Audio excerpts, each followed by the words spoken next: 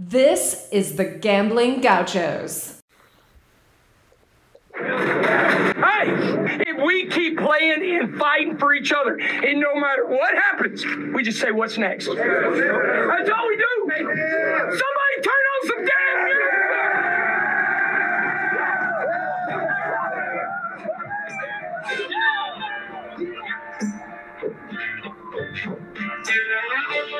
You're listening to the Gambling Gauchos. Talking Texas Tech, betting on the Big 12 and beyond. We've got everything you need, money lines, memes, and matadors. Well, you want to quit, Ethan? That'll be the day. Now, here's Kyle Jacobson and Rob Bro. And Ryan Mainville. The Line Matadors. The Casino Cowboys. The Parlay Picadors. You see, in this world, there's two kinds of people, my friend. Those with loaded guns and those who dig. You dig. Win. The Gambling Gauchos. Oh, and one more thing. It's all West Texas. It always has been.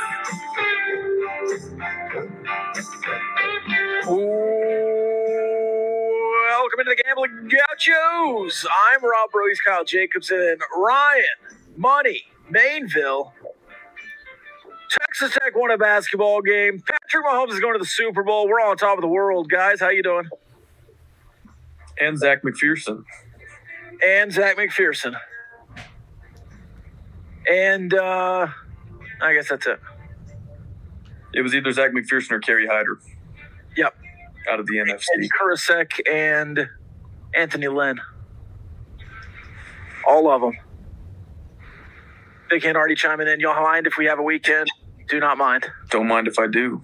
Don't mind if we do. Where do you guys want to? Let's start with basketball and then get back to, I don't know. It's so fresh. You want to talk about the Chiefs first?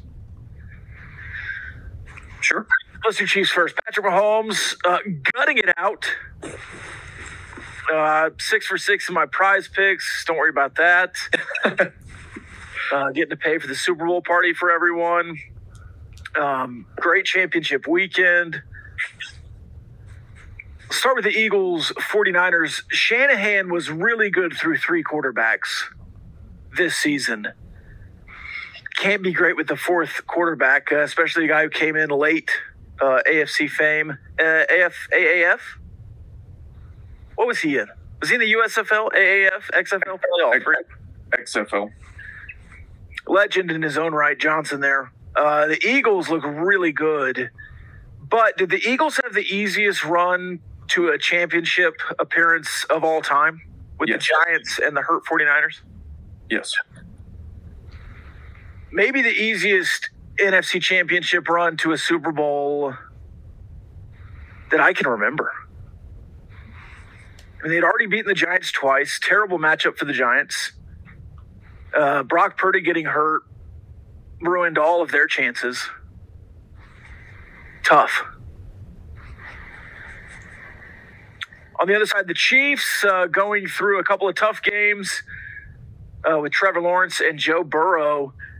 We saw the Burrowhead comments leading up to the game. Chris Jones dropped to Burrowhead 3 separate times in his closing press conference this week. The fans were incredible through the first quarter. Were great the whole game, but just on another level in the first quarter. They settled into the game a little bit once Burrow had some success, but 2 early penalties, 4 sacks early, just incredible atmosphere. And immediately after the game, Travis Kelce, Burrowhead my ass, this is Mahomes' house. Legendary line.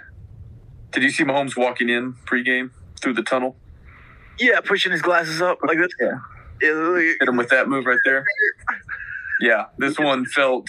Well, I mean, look, there's always a lot on the line in the AFC Championship game, but this is a stage that Mahomes has been on. This was his 5th time. This one felt like it had some extra juice, though. And, man, when we talked about it beforehand, Rob, you asked me back before the divisional round, who would you rather see the Chiefs play? I said the Bengals. They have to get that monkey off their back. And it was looking bad there in the fourth quarter. I was like, man, we're about to enter a narrative in terms of like the legacy talk. We're about to enter the narrative that Mahomes can't even win at home against Burrow. And, that would have been hard to recover from a legacy standpoint. And they gutted it out. And, quarterbacks aren't a team win. He did have a great play at the end there, did just enough to win. But the Chiefs defense had some key plays. Special teams had some key plays. They're just devastated by injuries, but did enough to win the game. Chiefs defense, first 2 drives, last 2 drives was incredible and pretty good in the middle. Only gave up 20 points. The tip drill pick on the second to last drive, and then the final drive, obviously with the sack to finish the game off. Really good. I thought Andy Reid lost the game on the surrender punt, giving the ball to Joe Burrow. I did. I was done. Field goal wins it. It's over. Ryan, what'd you think? Fun football game. I enjoyed it a lot. After watching 49ers game earlier, it was terrible. Anytime you get a stinker like that on championship weekend, it's a bit of a letdown. And so to have this one go down to the wire with all the talk that was surrounding the game in the beginning, that's a huge win. They lost a lot of guys in the process. We'll see what they look like in a couple of weeks. I just checked the line on Action right now. Eagles are 2-point favorites. So we'll see how that line shifts as the Super Bowl gets closer. But, man, talking about the defense, I really do think that's kind of the formula that Texas Tech's defense tried to apply this season. Was you kind of live and die by the pass rush, and you allow the secondary to make plays whenever you pressure the quarterback. And felt like they kept bending, but they didn't always break. And, it was just a fun football game. I enjoyed it a lot. You mentioned some injuries. The early one to Snead I thought was going to be more impactful. Obviously, it was. Late, you see the tight end get out of the slot a couple of times. You can't duck your head like that and hit. He knocked himself out. You would assume with 2 weeks, though, he'll be back. I don't want to assume too much. A couple of other injuries tonight. Give Mahomes an extra 2 weeks. Who knows if that's a good thing or bad thing with a high ankle sprain. They generally take 4 to 6, but that'll be 3. So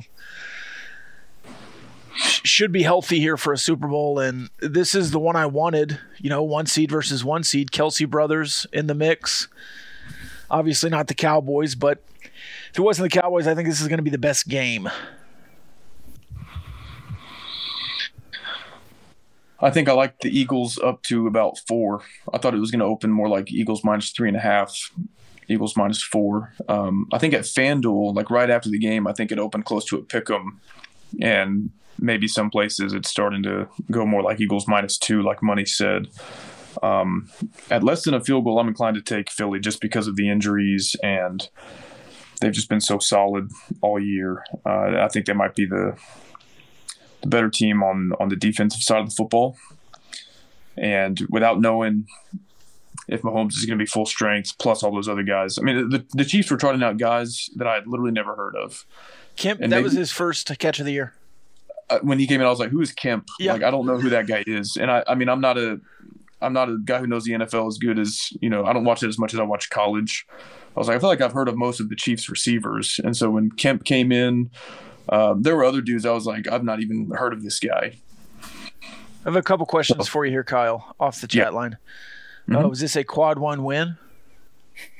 For the Chiefs? Yeah. Yeah, probably. And then also, are the Eagles the Chiefs Super Bowl? Or are the Chiefs the Eagles Super Bowl? Yeah, I think so. I think you could say that.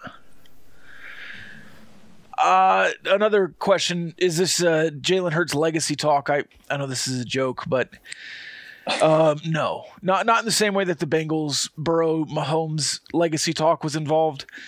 Legacy talk will be much more heavily leaned toward Mahomes throughout this 2-week stretch. If he can win a second out of 5, that's pretty good trajectory. Yeah.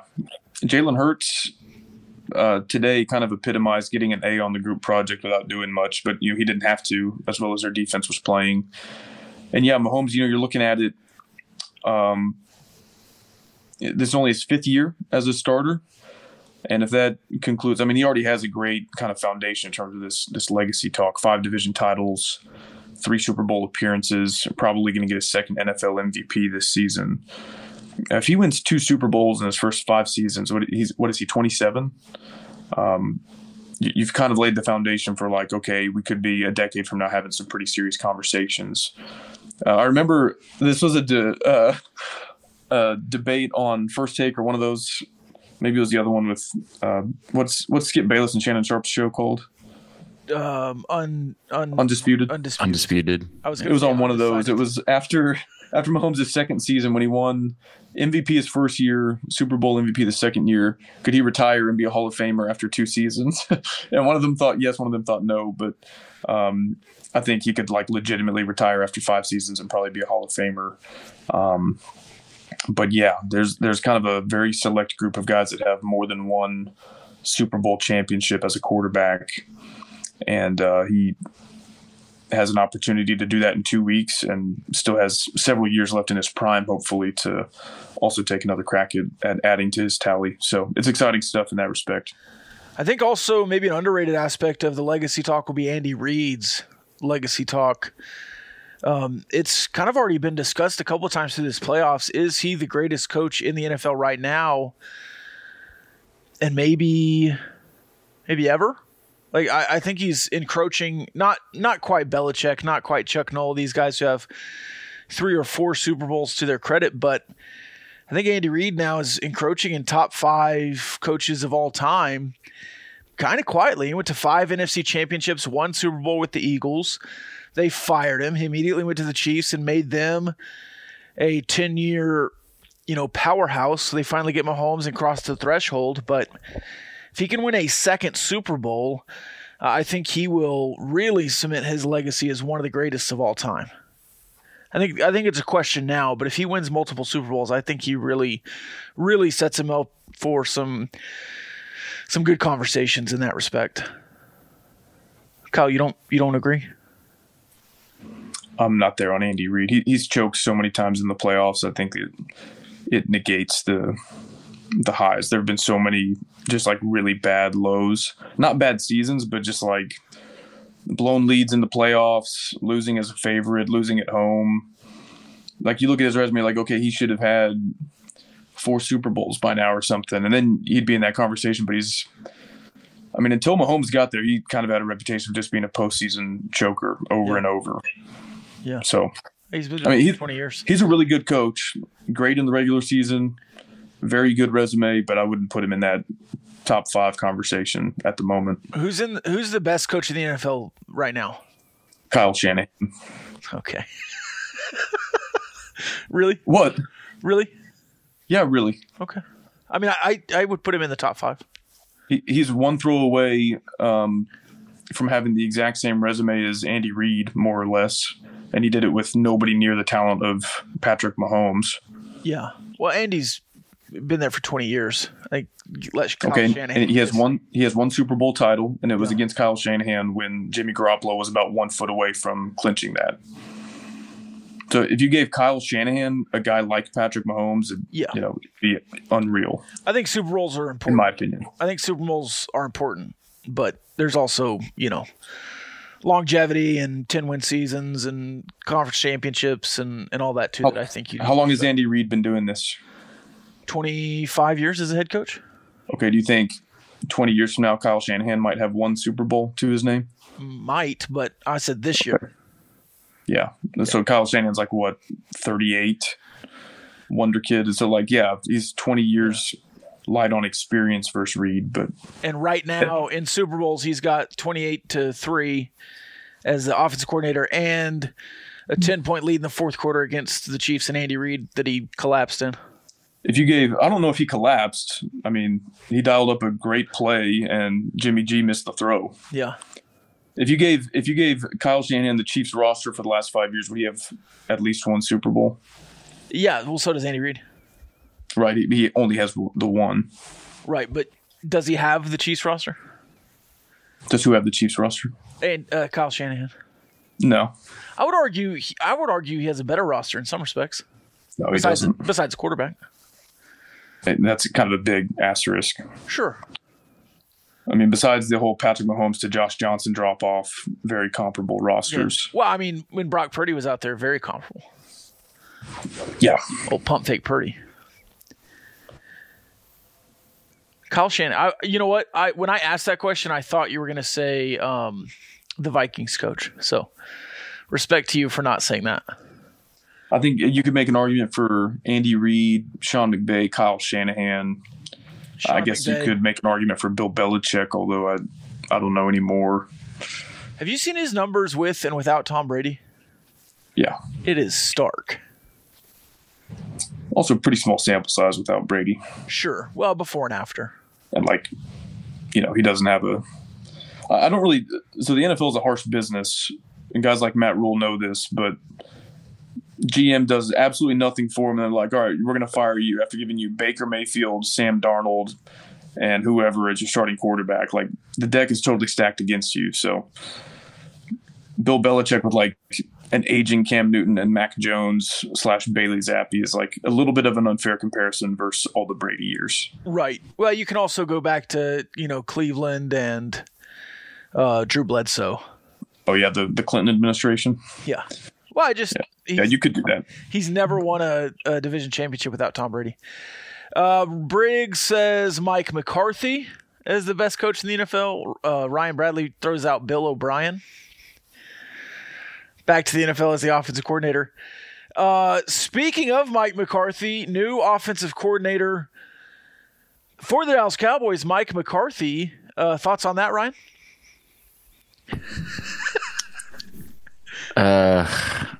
Well, so I saw the Kellen Moore news first. Oh, bye, Kyle. Bye, Kyle. I saw the Kellen Moore news first. Yeah. I did not see the aspect of it that Mike McCarthy would be calling plays. And so I'm interested. I'm interested to see how it pans out, what it actually looks like. It's obviously been a couple of years since McCarthy has been that involved in the offensive play calling, especially. So, yeah, I'm intrigued. But I think, if it doesn't work, then hopefully, probably not because it's the Cowboys, but hopefully if it doesn't work next year, you wash your hands, you blow it up, and you try and right the ship. But we'll see, man, because it's been a minute since he's been in that position, and I don't know. Part of me is just it's a change, and that's just kind of what I wanted from the Cowboys this offseason, was just make a change in some regards. I don't know if this will exactly end up being a great change, but we'll see. I think when you look at the Cowboys, we'll get to Texas Tech basketball soon, but when you look at the Cowboys, Dan Quinn being retained, I thought to myself, you know what? That probably means he thinks that he has a chance to still be the Dallas Cowboys head coach in the next 2 years. Mike McCarthy getting rid of Kellen Moore and the offensive line coach and the running backs coach leads me to believe Mike McCarthy also thinks that Dan Quinn has a good opportunity to be the head coach of the Dallas Cowboys in the next 2 years. And I think in Mike McCarthy's respects, if Mike's going to go down, Mike's going to go down because Mike went down and not because Kellen Moore went down. So I in some ways I respect the move from Mike McCarthy. If you want to go down with your own fire, try it. But if it's not successful and it's not successful early, you could see a move in season, and it would be Mike McCarthy getting fired. Do you think they can make the playoffs next year and they'll still can them if they lose in, I don't know, wild card divisional? Yeah. Yeah, I think with this move, with Mike McCarthy taking over the offense, and I don't know if he'll call plays. I don't know if he'll call plays the whole time. I don't know if he'll be in a position to really be full-time as the play caller. That's what he said today. If he is, and they lose in the wild card round, he will be fired, because this is a move that says, hey, we expect to be in the Super Bowl. If you can't do that, you're not going to do it here. Yeah, wild card. I think if you lose wild card, he's canned. If you lose divisional, I think he's probably still canned. I agree. And that's a lot of decades that you're trying to snap a streak with, but we'll see. D. Wayne wants to know if this is a poncho. No, it's a short sleeve hoodie. Thank you, poncho. Speaking of Belichick. Yep. Yeah, I went full Belichick here. It is the Game Guard version of the camo, though. Wearing a Gambling Gauchos hat from Cardinals. Hey, we're in the Cardinals Sports Center studio. If you need to gear up for any sport or sporting event in the next few weeks, you can do it at Cardinal Sports Center, either in person in Lubbock, Texas, or Plano, Texas, where we are represented today, or online at mycardinalsports.com. Kyle, did you know you dropped out there for a couple minutes? Yes. Okay. I left on purpose to go check the bird, because I've got some tweets popping off right now, so I was just making sure there's nobody I had to respond to. Some tweets popping off. Yeah. Okay. Let's get to Texas Tech basketball. Hey, but before we do, Cincinnati versus Kansas City in the AFC Championship game was kind of like Texas Tech LSU. Patrick Mahomes versus Joe Burrow. Do you know what they eat in Cincinnati? Skyline chili? Absolute garbage. Oh. You don't like Skyline chili? No, I prefer Regino barbecue chili or anything else they serve up at Regino barbecue. So if the fine people of Cincinnati want to cope with the L, now that they have a new mayor, Patrick Mahomes, maybe he can issue some citywide decree that he's replacing Skyline chili with Regino barbecue, and get the fine, wonderful people of Cincinnati, our new Big 12 brethren, the people of Cincinnati, some ribs, some brisket, some turkey, brisket burgers, Texas Twinkies. The people of Cincinnati deserve better. And so I think that should be act number one as Mayor Mahomes begins his tenure there, to get some Regino barbecue shipped out to Cincinnati. I'm in. We need to head out to Olton, too. Yeah, we do. Been a while. Okay, continue with the segue. All right. You know what I didn't do there, Kyle? When you interrupted me? I didn't completely shut down and move on. I allowed you to give your piece. Yeah, it's awesome. Yeah, it's great when you let me get through an ad read. Texas Tech basketball beating LSU, finishing a game in which it really looked like they were not going to do for a while, calling some good timeouts, letting some young guys get some run. Kerwin Walton, 5 of 6. Money, thoughts on the game? You needed it. You definitely needed a win. Bye, Kyle, again. Bird again. To come off of an 8-game losing streak, you needed that one, especially against a team that's as bad as LSU is. You really couldn't afford to lose that one, or else it was gonna feel like the sky was really starting to fall. I've seen a lot of different kind of opinions on the win and what it means going forward, and I think a lot of people are viewing this in terms of resume, but kind of where I'm at right now is Tech isn't making the tournament, and so they just need to take wins where they can get them. And I think in that game, you finally got some offensive juice.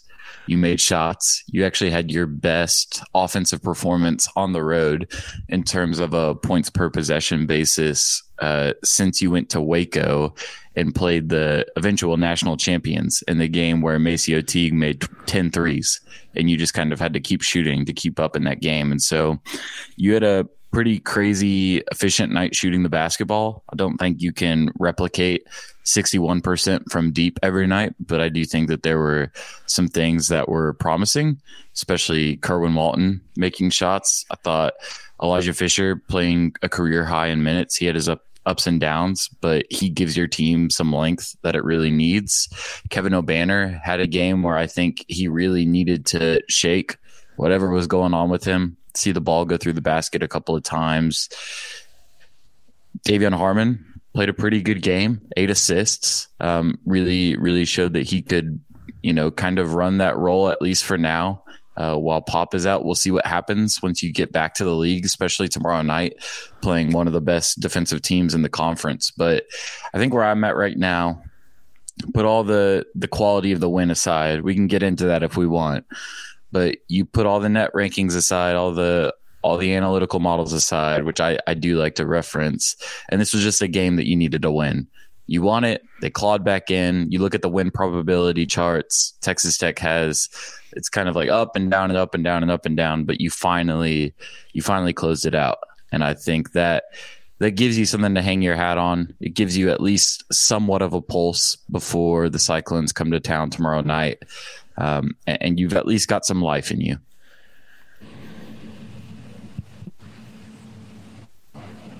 You unmuted, Kyle. Were you going to say something?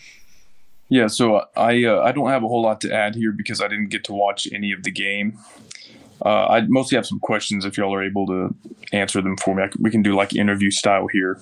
But what was the score at halftime? Were we winning at halftime? Yes. It was a 5-ish point game. 41-33 at half. Okay, so we were up by 8, and we won by about 8, right? Okay. I was just curious because of the trend we've observed earlier in the season versus Big 12 opponents about kind of just completely tanking after halftime on those win probability charts. What the heck? I don't want to be negative Nancy after our first win against a team with a pulse all year. Well, actually, I shouldn't say that because Eastern Washington, as of today, is actually a better win than LSU. But is it possible to like almost have more questions after a win in terms of like, okay, Kerwin Walton started the season as a 6th man, disappears, doesn't get any minutes, and then comes back and looks like he can't miss. Elijah Fisher, highly touted guy, young guy. I don't know. He gets no minutes. It's like we're begging him to transfer. Ryan, you noted that he's removed all mentions of Texas Tech from his social media profiles. And it's like, okay, it's almost like he just is holding us hostage. And it's like, okay, we're finally going to give him some minutes because we know he's pissed off. And then he plays well. And you have this 0-10 start against Quad 1 and Quad 2 teams. What do you have to lose by letting some young guys go get some experience? So I'm glad we won. I'm not trying to rain on the parade. I agree, Ryan. It's not like a resume win because I think you're just too far gone for that discussion. But I just have more questions now about the roster management, the coaching staff on why guys like Kerwin Walton and Elijah Fisher weren't featured more prominently when clearly whatever else you were trotting out there wasn't working very well. That's something I've been harping on. Like you're 0-7, 0-5, 0-6, 0-7, 0-8 in Big 12 play. What does it hurt to play these other guys? And I understand you go out and play them and you have kind of a wider bench because you're playing a team like LSU. I guess you're not in conference play. You've loosened it up again. But one of the huge things you've been missing is a long wing defensively to jump a passing lane or get some rebounds in the mid-range, some of these longer rebounds that are just standing there and just bouncing back to guards. Who did that?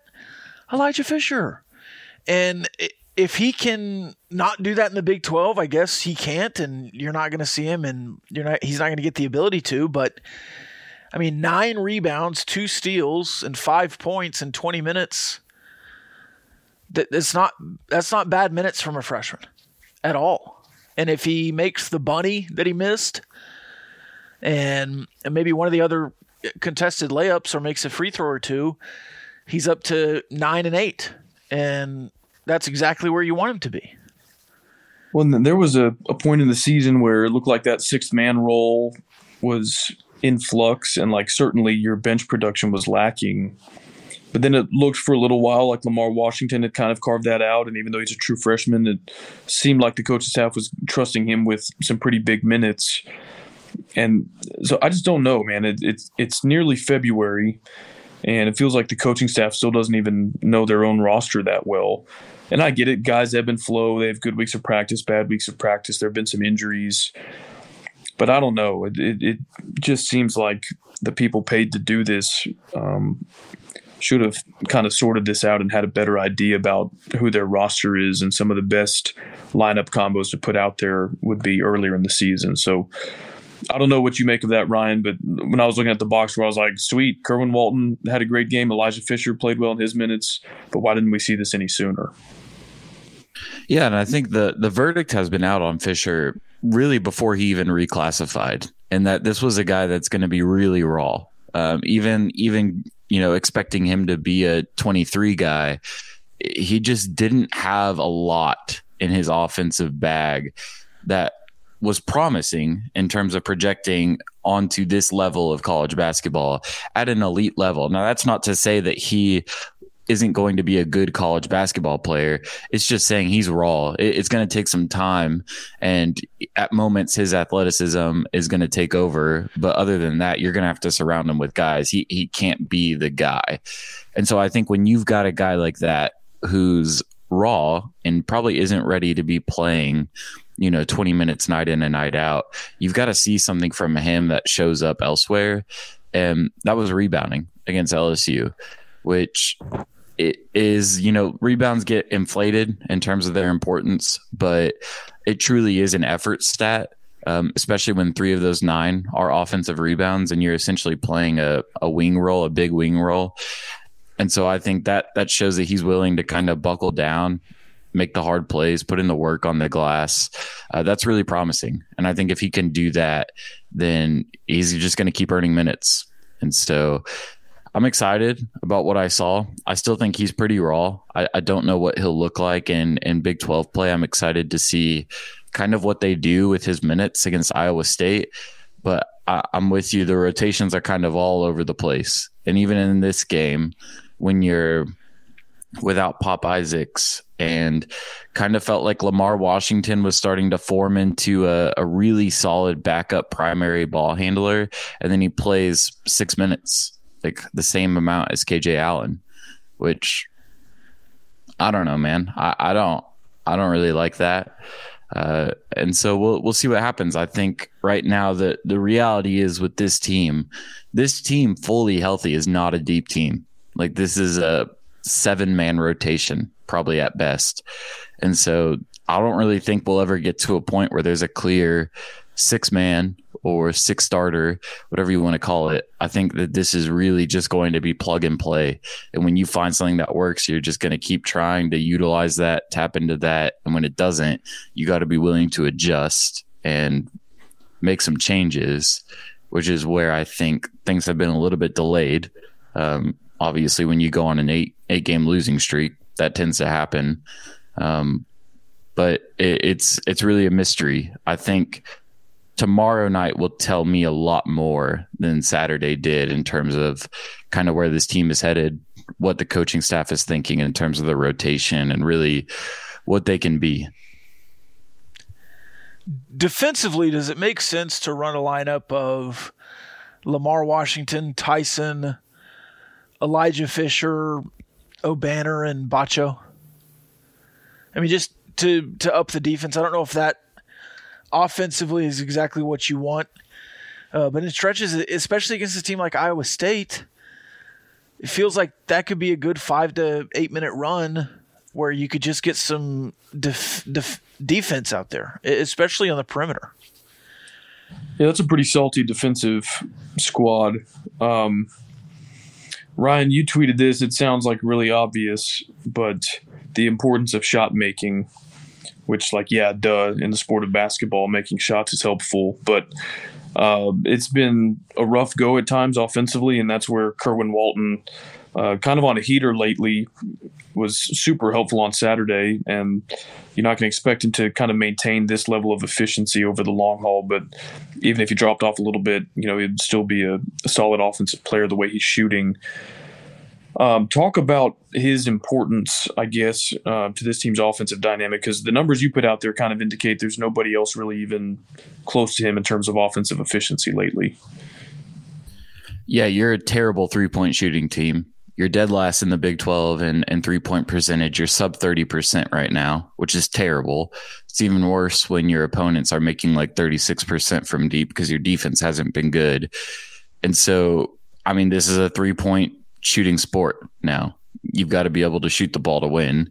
And so to have a guy like Kerwin Walton, who's been reliably making shots, when he's on the floor, your offense is immediately going to be better. And for all the talk about the Steve Green offensive scheme and what's really happening with the offensive playbook, none of this works if you don't have shooters. None of it. I mean, your offense just shrinks. And part of that has been, Kevin O'Banner has been a complete no-show from deep for most of this season. I really hope that he can stack the success that he had on Saturday. Pop Isaacs has been huge in terms of just generating shots from the perimeter, both his own and shots for other guys. But looking at a guy like Kerwin Walton, it's kind of crazy.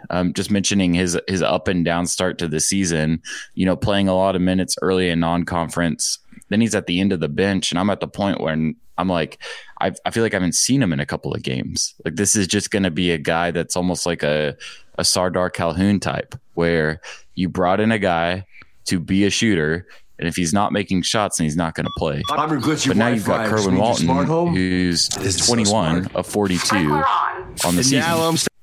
And so I think that's a really promising development. I don't think he'll continue to be a 50% three-point shooter, but even, 36 plus will do this team a lot of good. Well, something you said there, again, I don't want to rain on the parade here because I know LSU is our Super Bowl. It feels like you do a little bit. And we're now 1-10 against these types of Power 6 schools. All offseason, it seemed like they were recruiting a different style of team versus last season's Sweet 16 squad, where you had great defenders all around and, horrible, like historically bad three-point shooting. And so they bring in guys like Kerwin Walton, Demarion Williams, Fardaws, who is a good three-point shooter, not at a high volume, and of course he's been hurt. But it seemed clear that they were trying to sort of transform the identity of this team.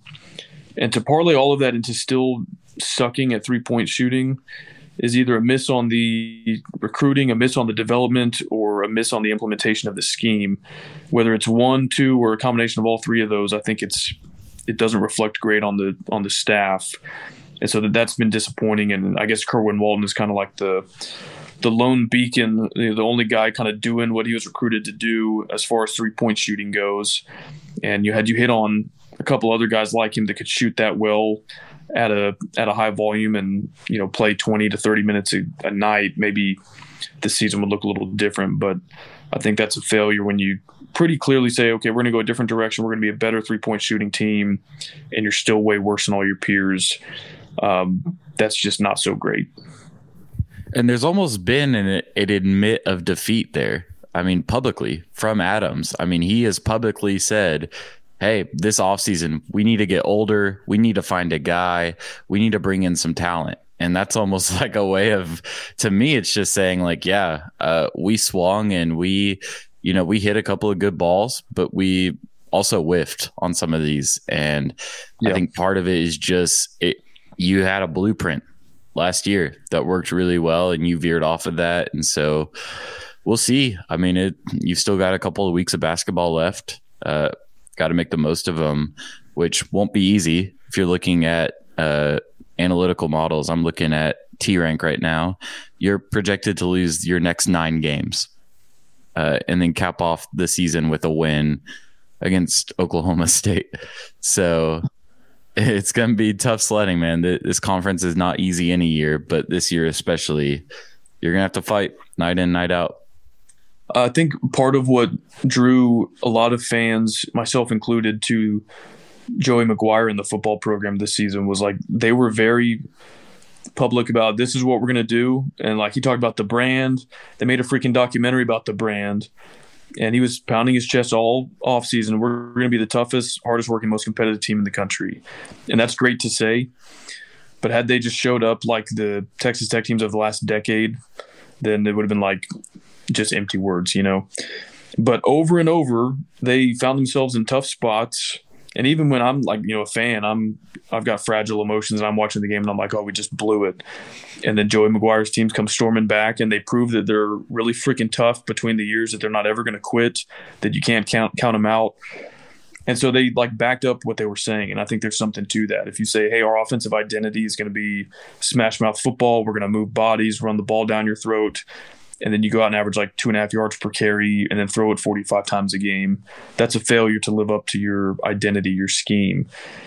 And so I think that was so great about the football program, and like the fans start to hop on the bandwagon. Like, okay, yeah, we're the toughest, most competitive, hardworking.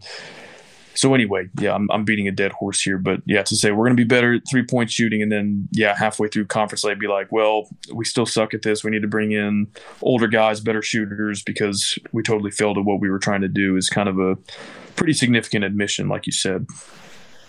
Yeah, and I think you just need an identity at this point. I mean, you look at the team last year and you look at the team this year, and there's almost like no continuity between the two. I mean, they look like two completely different programs. And so I think it's about finding an identity and then leaning into that, which, I mean, the defensive model seemed to work pretty well. And so we'll see what happens this offseason. Yeah, that's my whole thing. Like, going back to all of the years you've had success, last year, the Elite Eight run, you had an offensive identity. Your offensive identity was Keenan Evans at the end of games, right?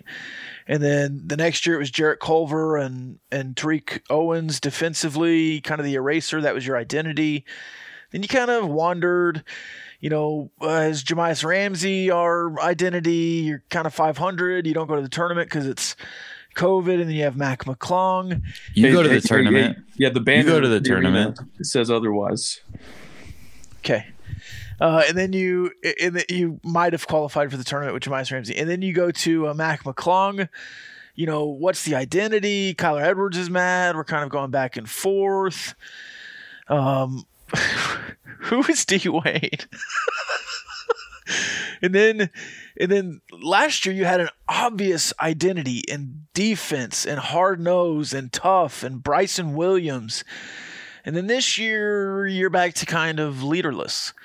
When you have a guy, you're so much better. And that's so dumb to say, I guess, because in college basketball, you look at every team ever, you have the guy, right? You just don't have that. You haven't had that a few years. And when you have had it, and it's been on the offensive side, Jahmi'us and Mac McClung, those are your two worst years of the last 6. So I don't know why in the last 2 years Mark Adams has been so kind of in the offseason so worried about the offense. Just do what you do, man. Just buy back into the culture. Buy back in that you're going to be the best defensive team in the country and score enough. And I think that's going to be a plan. And if Mark Adams is the head coach here in 3 years, that's what he did. He bought back in and just went defense and went and got some tough, long defenders and scored inside the paint and mucked it up for everybody else. By the way, Elijah Fisher, underrated passer, I thought, at LSU. He was only credited with 1 assist, but I thought he found some good passes and a couple of skip passes, which you don't see from Texas Tech very much. My last thought on this, you're talking about the guy. That's 100% true. I really do think they thought Fardaws was going to be the guy this year. And obviously injuries play into that. But that also feels like a veer off course compared to what the rest of the Big 12 is doing in a model that's proven to be successful. Is you've got teams like Baylor, Iowa State, Kansas that are getting long, athletic. They're focusing on the defensive end. And those teams offensively orient around guards. Baylor obviously always kind of has like this random tall guy down low that just gives you a headache every game. Kansas always runs like 5, 6, 7 guys at a time. But then it's like you kind of saw this big man in the portal who is talented. And I really do think that he was one of the best available players in the portal last year. And it was like, let's redesign our entire offense around this. And then he gets hurt. And so a lot of things not falling in your favor there, but I do think that the blueprint for Tech the last couple of years has been when we've got a guy offensively, it's a guard, specifically a guard that can go get his own shot. That doesn't always lead to the most efficient offense. Like you mentioned, Jamias Ramsey, Mac McClung, those guys could be headaches at times. Even Jarrett Culver had his moments where it was like, dude, what are you doing? But I think that's a blueprint that's worked for Tech the last couple of years. I think that's what they've really got to do this offseason is get a guy who can get his own bucket and preferably one that does so at an efficient clip. Hot Rod, Rye Guy, were y'all surprised at all that Iowa State is only about a 1.5 point favorite tomorrow night? No, nothing surprises me in the Big 12 as far as home lines. TCU coming off the 20-point win, and Lawrence was a 3-point dog in Morgantown. And they were 0-6. Right, Guy? I might be more surprised at the fact that analytical models are projecting you as about a 1-point dog. Yeah. So it's very surprising to me that Vegas is lining up with the model here because they beat the brakes off of you earlier this season. And so, I mean, that kind of feels like that would swing you into a tough position. Obviously, Tech at home has been a very favorable line for the Red Raiders the last couple of years, but it's surprising to me that this game is hovering around 1 point, both in terms of projections and from Vegas. Yeah, I wasn't expecting like a huge line or anything, but I think maybe the home court advantage is a little overstated based on where it has been in years past versus like the last few home games where it hasn't been 15,000 people in there. I was thinking more in the neighborhood of like Iowa State by 4. You know, like I said, I wasn't expecting some huge line, being a home dog, but it is a lot more narrow than I expected. And I've referenced this before on the podcast, but that's part of why I enjoy following sports betting odds, even if you're not placing a wager, just to kind of get a sense of where the smart people kind of anticipate. Because it used to drive me crazy when Tech football fans would gripe after a loss. Like, how did you lose to? And I'm like, well, you were 8.5 point dogs. Like, you weren't expected to win that game more than, 20% of the time. And so now it's kind of the script has been flipped and people think we suck. Iowa State's going to boat race us by 25 tomorrow, and they might. But the odds makers, are still giving you a ton of credit. And so I like to look at some of the same analytics models you do, Ryan, and pay attention to the odds market, even if you're not placing a wager, to kind of get a sense for a baseline of expectations, I guess. And I think Tech fans that don't follow sports betting that closely would be surprised to learn that it's pretty close to a coin flip tomorrow. And I think one thing that really works in your favor there is when you ran into Iowa State earlier this year, you were really struggling with the turnover bug. I mean, you turned the ball over on 27.8% of your possessions that game, which is terrible. And you've been decent the last couple of games. It hasn't been great, but you've managed to get it under control, at least to some degree. Iowa State is actually the best defense in the country at forcing turnovers.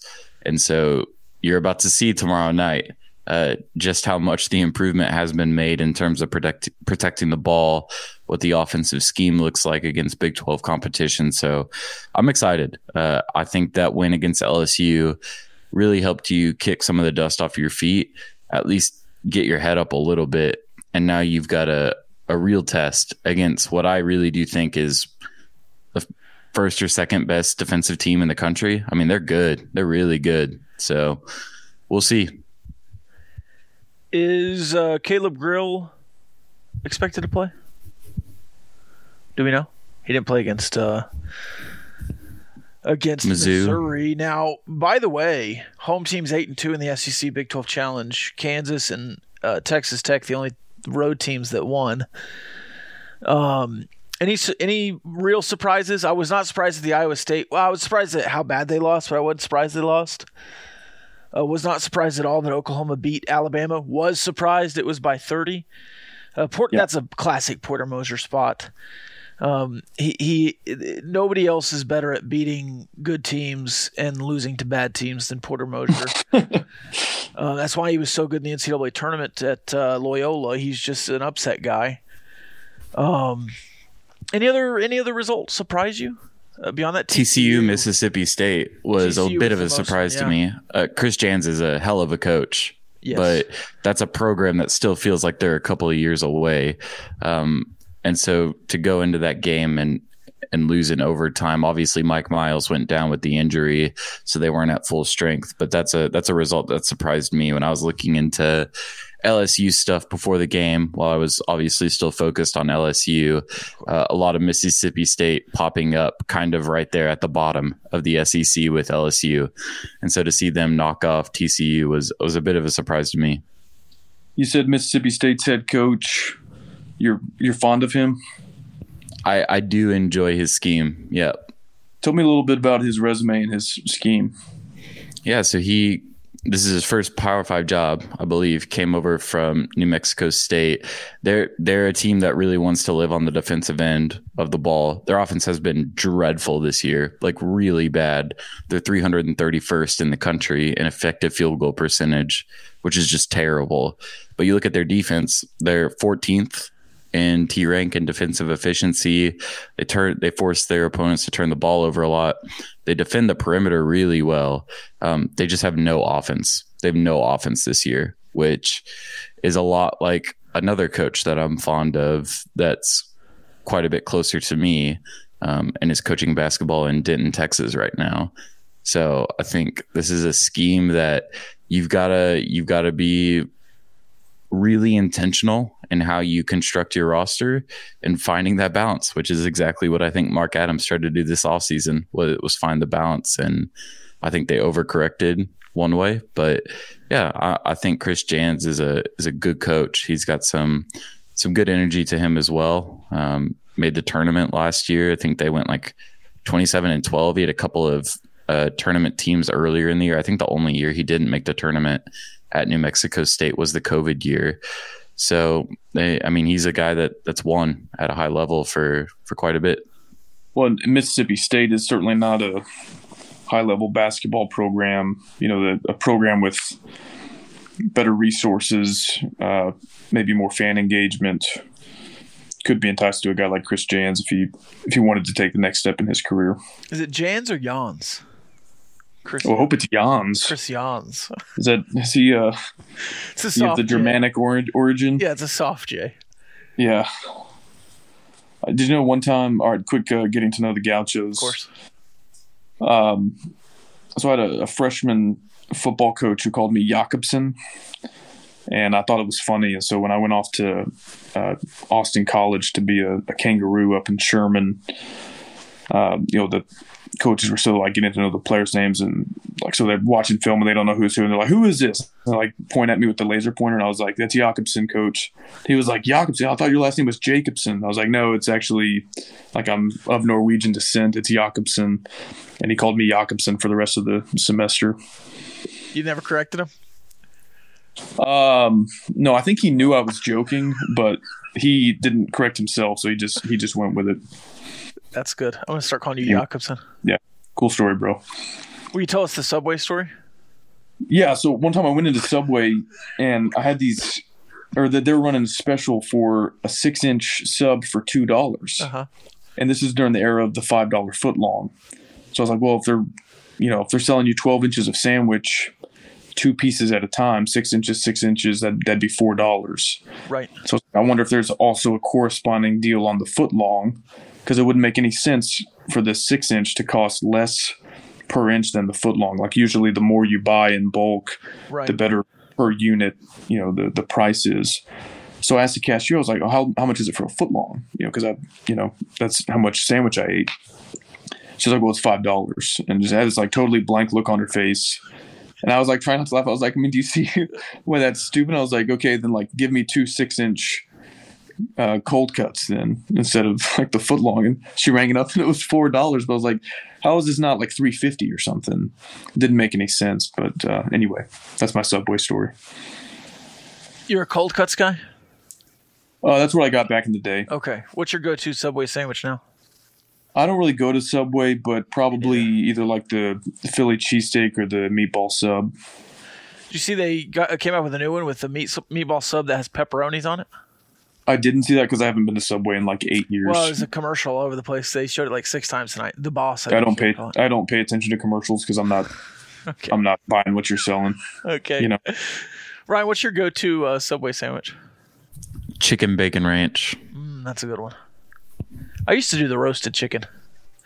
I got a free Subway. I have a Subway sandwich story. I went to Subway one time, and the lady was like, "Hey, do you know what a BMT stands for? If you know what it means, I'll give you the sandwich for free." And I was like, "Yeah, the Boston Manhattan Transit, but Subway calls it the bigger, meatier, tastier." So I got a free sandwich because I knew both. We need to. I found 20. Ryan, do you have a Subway story? Yeah, we need to like start bench cut the Subway stories. Actually, I do. Okay. It almost has nothing to do with Subway. Okay. I was really young, probably like 8 or 9. I was on a vacation to Washington, D.C., and my family was eating Subway in this food court mall. No idea why we chose to eat lunch in a food court. But we were eating Subway, and at some point I'm like, hey, I got to go to the bathroom. Like, I guess I'll just go on my own. Kind of young, but I'll knock myself out. And so I go to the bathroom in this food court, and it's a single privacy, which I enjoy. And I lock the door, take care of business, ready to leave. Try to open the door. It doesn't open. Just doesn't open. And so I'm pressing the lock. Nothing's happening. Keep messing with the handle. Nothing's happening. And so at some point, like 8-year-old me is like, I'm stuck in this food court bathroom where it's loud. My parents are like yards away from me. There's no way. And so I just started freaking out, just banging on the door.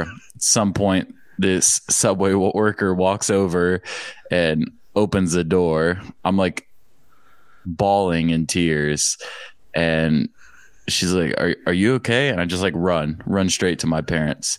So that's my Subway story. Lots of childhood trauma in there. Yeah. Probably why I'm not a Subway frequenter, but hey. Do you lock bathrooms now, or are you the guy that doesn't lock bathrooms anymore? Depends. I really like to lock doors at any chance. Very paranoid person, especially if I'm like in public or at somebody's house where there's a lot of people. Really like to not play Russian roulette by leaving the door open. So typically I'm a locked guy, but every once in a while I'll lock it. And my mind will just go back to being 8 years old in Washington, D.C. and getting stuck. Now it feels like I can't breathe. So very glad we got to share our stories. Yeah. Rob, have you ever been locked in a restroom? I've been stuck in a restroom, yes. Got stuck in a stall one time. Different kind of story, though. I got locked in a restroom. Sounds like kind of a similar deal to Ryan, but I was older. Do we have time for getting to know the Gauchos? Yeah, man, we got all the time in the world. So this is back when Mrs. Jacobson was actually just my girlfriend. And I drive to Waco to ask her parents if I'm allowed to ask her to marry me. And like, as I'm leaving her house, which that conversation went well, by the way, I go to the gas station to get more gas because I have to drive back to Austin. And I use the restroom. There's a sign that says like, do not lock the door. And I was like, well, that's a stupid sign. Like, right. I'm in the restroom. So I lock the door. And same deal, like it doesn't unlock from the inside or it doesn't open. And so like same deal, I'll just start like banging on the door, and the employee comes, he was like, it says like don't lock the door. I was like, well, you're an idiot because I'm in a public restroom. I'm not gonna leave the door unlocked while I'm in here. Right. It's like, how about you fix your door? Like, there's a problem with it. So that's the only time I was locked in a restroom. It took me like 10 seconds to get out. We did when I was growing up in the house I grew up in, obviously.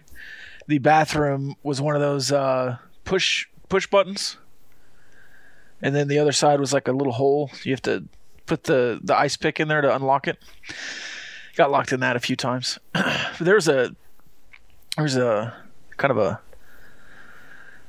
it's like a closet shelving unit that had a window into it. So, all right, I'm starting Ryan's Subway story, benching mine, and cutting yours, Rob. I have one more Subway story that I can't tell on this show, but I'm just going to give you the final line of it. I had to eat Subway on the way home from a road trip in grippy socks. On the way home of a road trip to Austin, I didn't have any shoes left and only had grippy socks. Were you on your way home during this? From Austin, yes. All right. How about this? You have to share the full story in the Discord for Patreon subscribers only, which if you want to join patreon.com/GamblingGauchos, you get access to the #1 Texas Tech fan Discord server, live episodes, other perks, exclusive interviews, all that good stuff. It's a lot of fun. You should join. It's only $5 a month. And you get access to Rob's Subway story about the time he was on his way home from a road trip. Also, Discord mailbag, which I guess we'll get to presently. Let's do it. Discord. Sponsored by Diversified Lenders. Yep. Go ahead. That's it, right? It's just sponsored by Diversified Lenders. Can I finish? Take your accounts in receivable and turn them into cash. All right, let me scroll back here. The mailbag got a little wild this weekend. Doesn't sound right. Never gets wild. Oh, I have another Never one. Goes off the rails in there. I have one that was not on the Discord, just from Twitter. This is from our mutual friend, Kyle. If someone offered you $1,000 for every hour straight you stayed awake, how long do you think you could last? For comparison, the Guinness World Record is 11 days and 25 minutes. So $1,000 per hour, how long could you stay awake? So I've done 24 hours easily, routinely, multiple times. Yeah. I think 36 would be, that would require some effort. I really don't know if I could go more than like 48 hours. Money? 24, maybe. I'm weak. I think of the three of us, I could probably last the longest, but it would probably be close. I'm not sure what strategies I would employ to keep myself awake. Like, are you allowed to, Yeah, I'm sure. Okay. Caffeine or whatnot? Yeah, caffeine. That's what I was thinking. Go for a walk. Yeah. Watch a movie. I was trying to sleep last night, and I was like, I'm going to start this movie. And then I watched a whole movie. And I was like, I'll start another one just to fall asleep to. And I watched 2 movies last night. 2 full movies. It's like 4 hours I was up last night just trying to sleep. I've actually been doing that with audiobooks because you can set a timer for like 30 minutes. Yeah.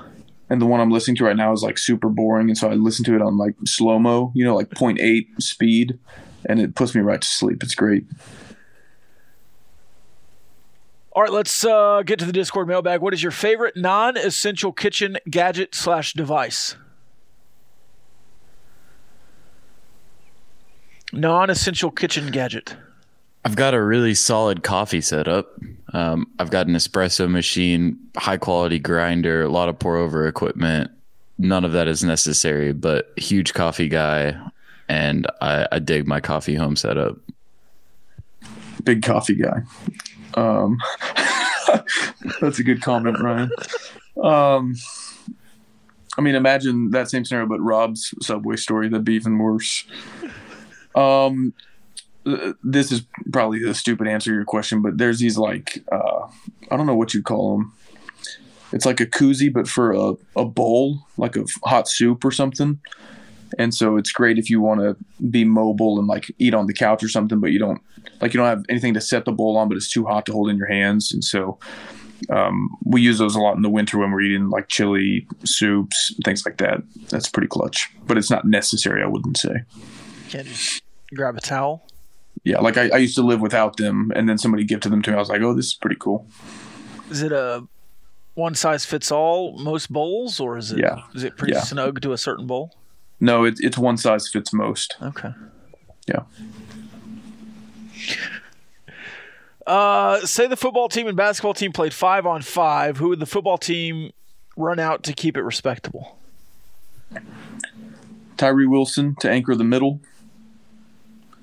6'6", 275 with the arms there. I think he could probably do all right for himself as a defensive big man. I don't know. Who played basketball in high school from the current football roster? I know Cameron Cantrell can dunk. Yeah. Are we counting Tyree Wilson? Well, maybe not. Maybe that's a reach. How about Miles Cole for the same role? All right, Miles Cole, Cameron Cantrell. Help me out here, Rod Guy. Who would you put out there? He had to have been a freshman or a sophomore at the time, but when I was a student at Tech and I would go in the rec center, Sir Roderick Thompson would be playing basketball almost every time I was at the rec, just playing pickup, and he was good, really good ball handler. He's obviously very explosive guy. And so I'm taking him as my lead guard and just letting him wreck dudes. I would venture to guess there's probably quite a few basketball hoopers on the roster. Can I cheat and take Anthony White? Yes, he's coming. Did Jaron Bradley play basketball with Jalen Tyson in high school? Ooh, there is some football player, yes. Receiver. Yeah, was it Jaron Bradley? He's a legit 6'5", lanky guy. I'd put him out on the squad. Yeah, a lot of those wide receivers. He had a couple basketball offers too, if I'm not mistaken. I gotta look that up. Like Trey Cleveland. You've got some length there. Yeah. All right, we've got a somewhat formidable roster forming here. Tyler Shuck. Yep. He's tall. Need a point guard. Who is one player from this year's team you'd want to add to a Texas Tech basketball team from the past?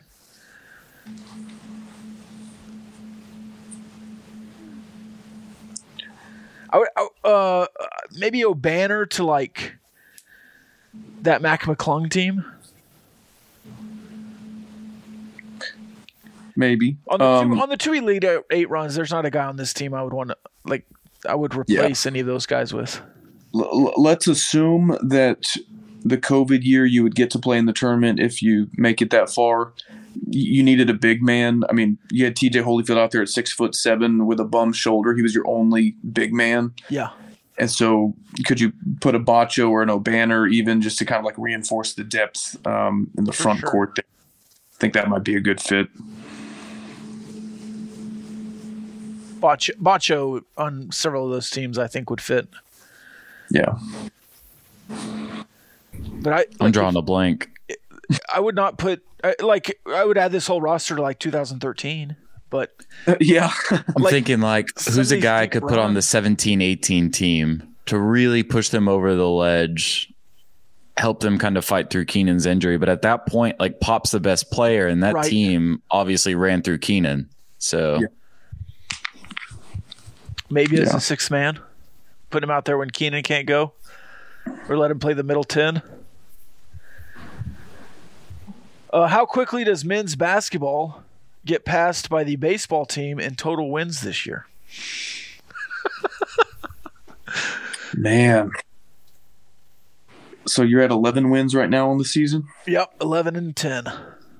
Let's call it 15 wins total by the end of the season. Baseball could get there in a hurry, especially with some of these. I think there are some 4-game series on the schedule really early in the season. If those are 3 out of 4 or full on sweeps, I mean, it could be spring break. I mean, yeah. I don't know. At what point do we quit focusing on our next basketball opponent and start focusing on Gonzaga baseball? I'm there. I am pretty focused on Iowa State. We've got a good meme cooked up for tomorrow, so I guess I can't say that I'm only focused on Gonzaga. I'm still focused on Iowa State. I'm focused on the Eagles too. You dropping that at 8:06 in the morning, or is that going to be a if we win, you're going to post it? No, I got to post that no matter what. It's too good. Okay. Is Kyle the reason the Red Raiders haven't won a Big 12 game yet? Haven't won since his move to Fort Worth? Follow-up question, will Kyle own his mistake? No, because we didn't win before I moved to Fort Worth either, so I don't see that as the X factor. To be fair, this question was asked before the LSU game, And so we had one period since you left, but now they've gotten a win in. Yeah, I mean, hey, I lived in Lubbock, in Maui. I lived in Lubbock, or I didn't live in Lubbock, but I was back and forth. I was in Lubbock for a couple of those Big 12 losses. So, again, I don't think that's the X factor. So, no, I don't take responsibility. You know, Rob, a wise man once said, only apologize if you've done something wrong. And so I'm going to pull a Conor McGregor and apologize to absolutely nobody. LSU was a Big 12 win, depending on who you ask. That's true. Jeff Goodman said it was. Ryan, I'm going to focus this one at you. What's our record if we traded Kerwin and DeMarion Williams for Baby Buzo and Nadolny?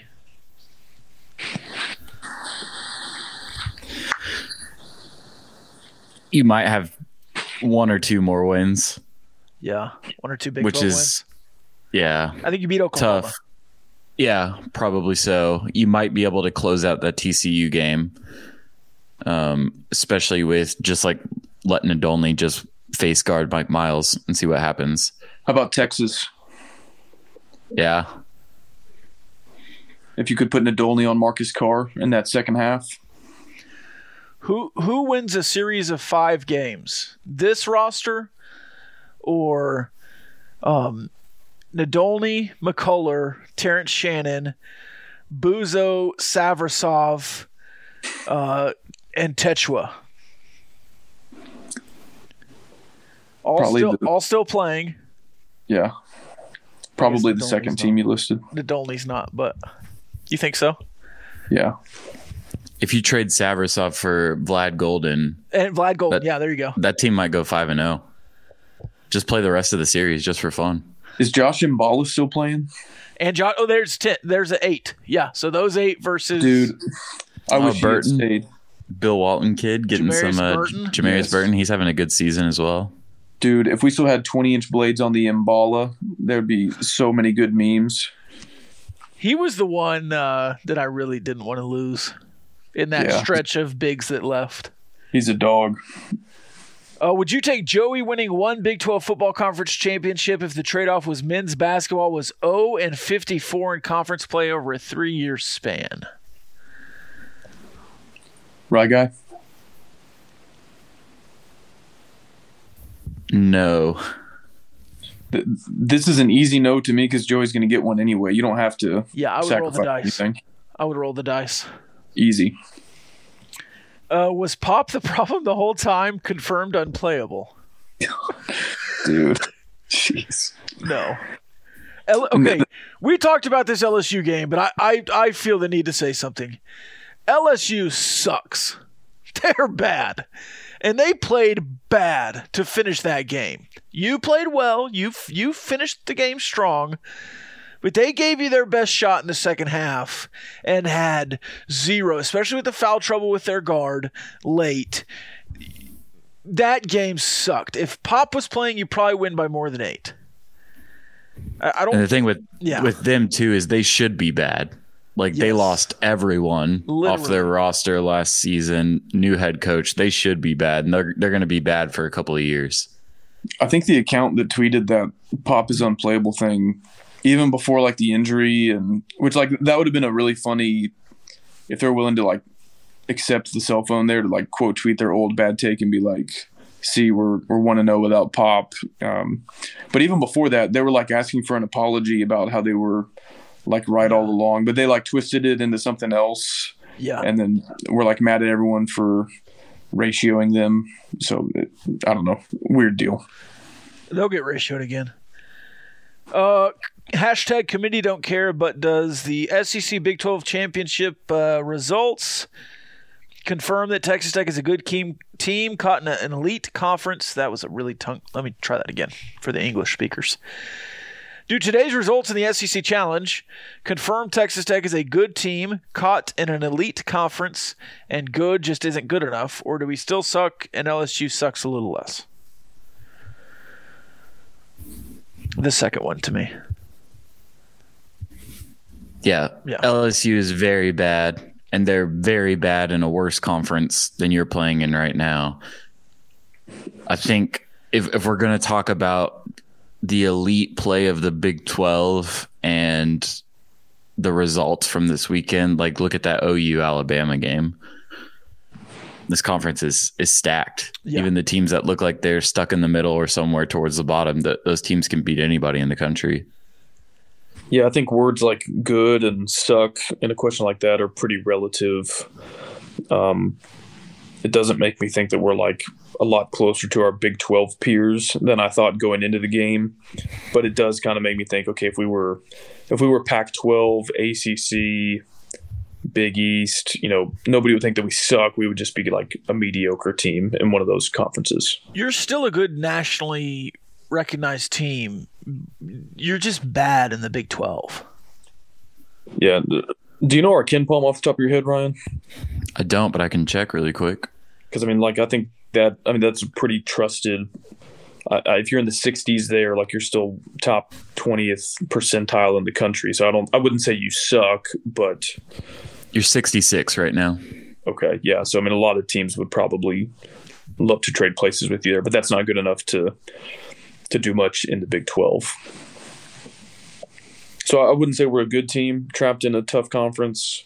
I'd say we're a mediocre team trapped in the best conference in the country, and that's tough night to night.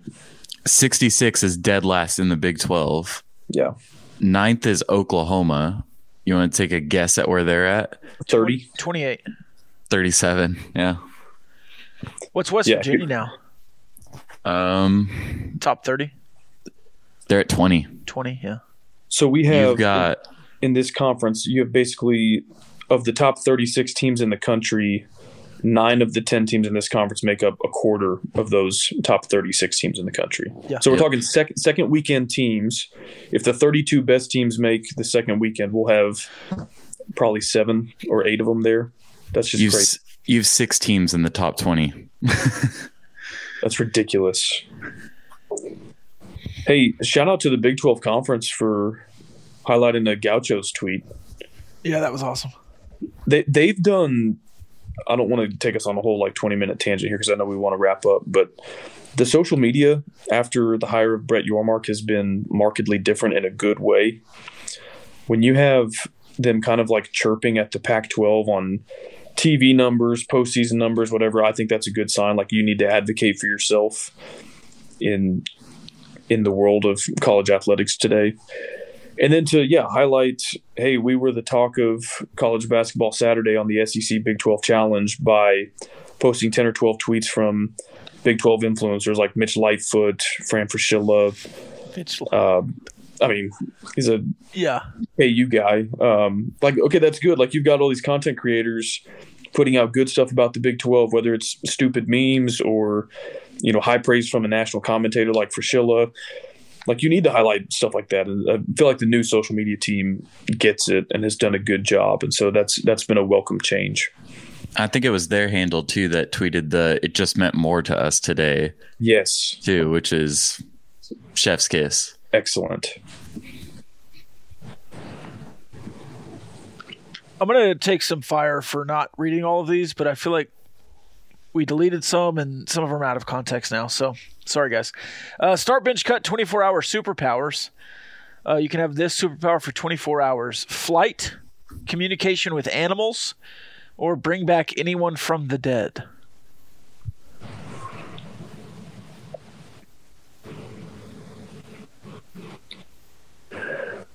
I would cut the dead one.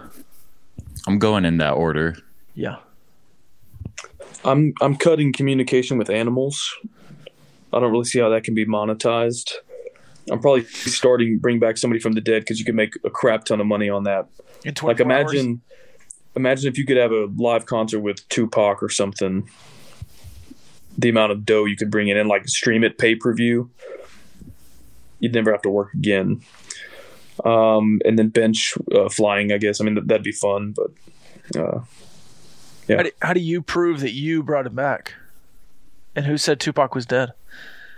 Well, I'm not saying you have to prove it, but just if you could be the promoter, hey, Tupac is back for one night only, that would sell a lot of tickets. It's true. You're such a capitalist. Start Bench Cut Girl Scout Cookie Edition Thin Mints Peanut Butter Patties. That's the tag-alongs, apparently. And then the Caramel Delights, which is the former Samoas. Starting the Thin Mints, benching the Caramel Delights, cutting peanut butter. Same. I'm throwing all of those in the trash and buying a box of lemonade cookies. I like the, what are they called? Thanks a lots, or Never heard of those. what's the, it's like a shortbread with like chocolate on the back. Oh, yeah, those are good. What's it called? No idea. We cannot move on until we figure this out. We can. Do the Cowboys need a quarterback like Jalen Hurts if they want to do well in the playoffs? Hurts was 15 to 25 for 121 yards, 0 touchdowns. They're like the thanks a lots or the you betchas or something like that. Which alumni from your school would you want to coach your team? Kyle's going to go off and Google it. I'm trying to find it and I can't. They've got a s'mores one. I had a s'mores one a couple of years ago. That was good. Yeah. I honestly, I don't have a Girl Scout cookie hookup right now. I need to go find one. Alumni that I want coaching my team. Baseball's Lincoln Riley. Easy. Baseball's easy. It's Tim Tadlock. I was way off. They're called Toastiers, and it's like a cinnamon. It's not a chocolate. I whiffed on that, guys. That's my bad. Yeah, I'd never heard of what you were talking about. I was just trying to move on. Yeah, Toastiers. Is it like a snickerdoodle? It's probably similar to that. Okay. Or like a cinnamon roll kind of flavored. But that's your favorite? You don't know anything about it? Well, they were like new last year. Oh, okay. I think. Which alumni would you want to coach your team, Kyle? In what sport?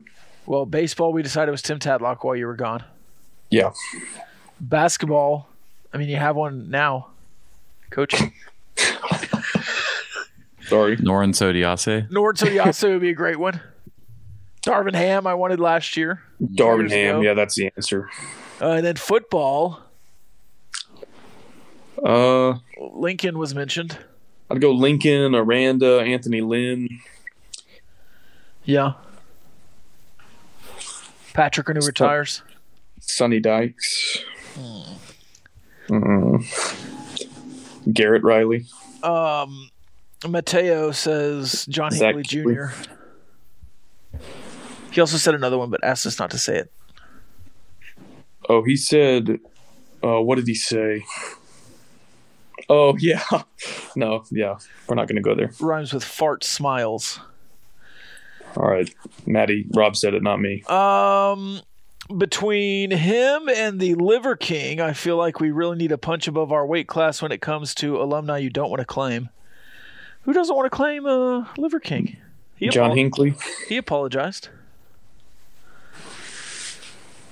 Okay, now we're off the rails here. Does the AFC Championship count towards the Big 12 SEC Challenge? Sure. Just run up the score. Over under the Big 12 schedule gets released by Wednesday.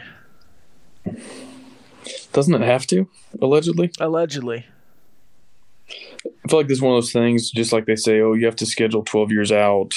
It'll be out on Tuesday. Well, I think the networks could be like, hey, we're giving a 60-day extension. You know, like it's all made up. Yeah. So, yeah, it has to be by February 1st, but unless the networks give you a 30-day extension or, I mean, you could get around that probably. Tuesday, 11 a.m. You have a prediction? No. Okay. I'll trail you. Ryan, do you have a prediction? Later than sooner, probably. Okay. So I'll take that one and you'll take after that.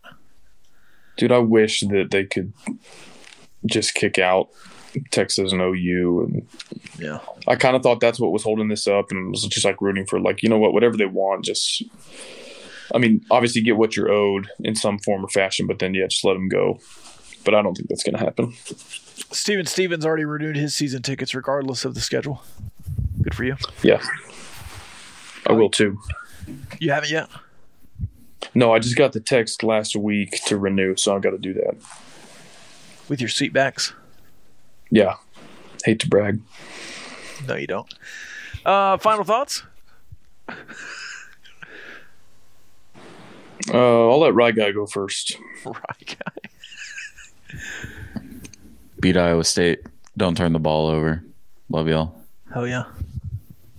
I think that's the perfect way to end it. And go Chiefs. Go Chiefs. Love y'all.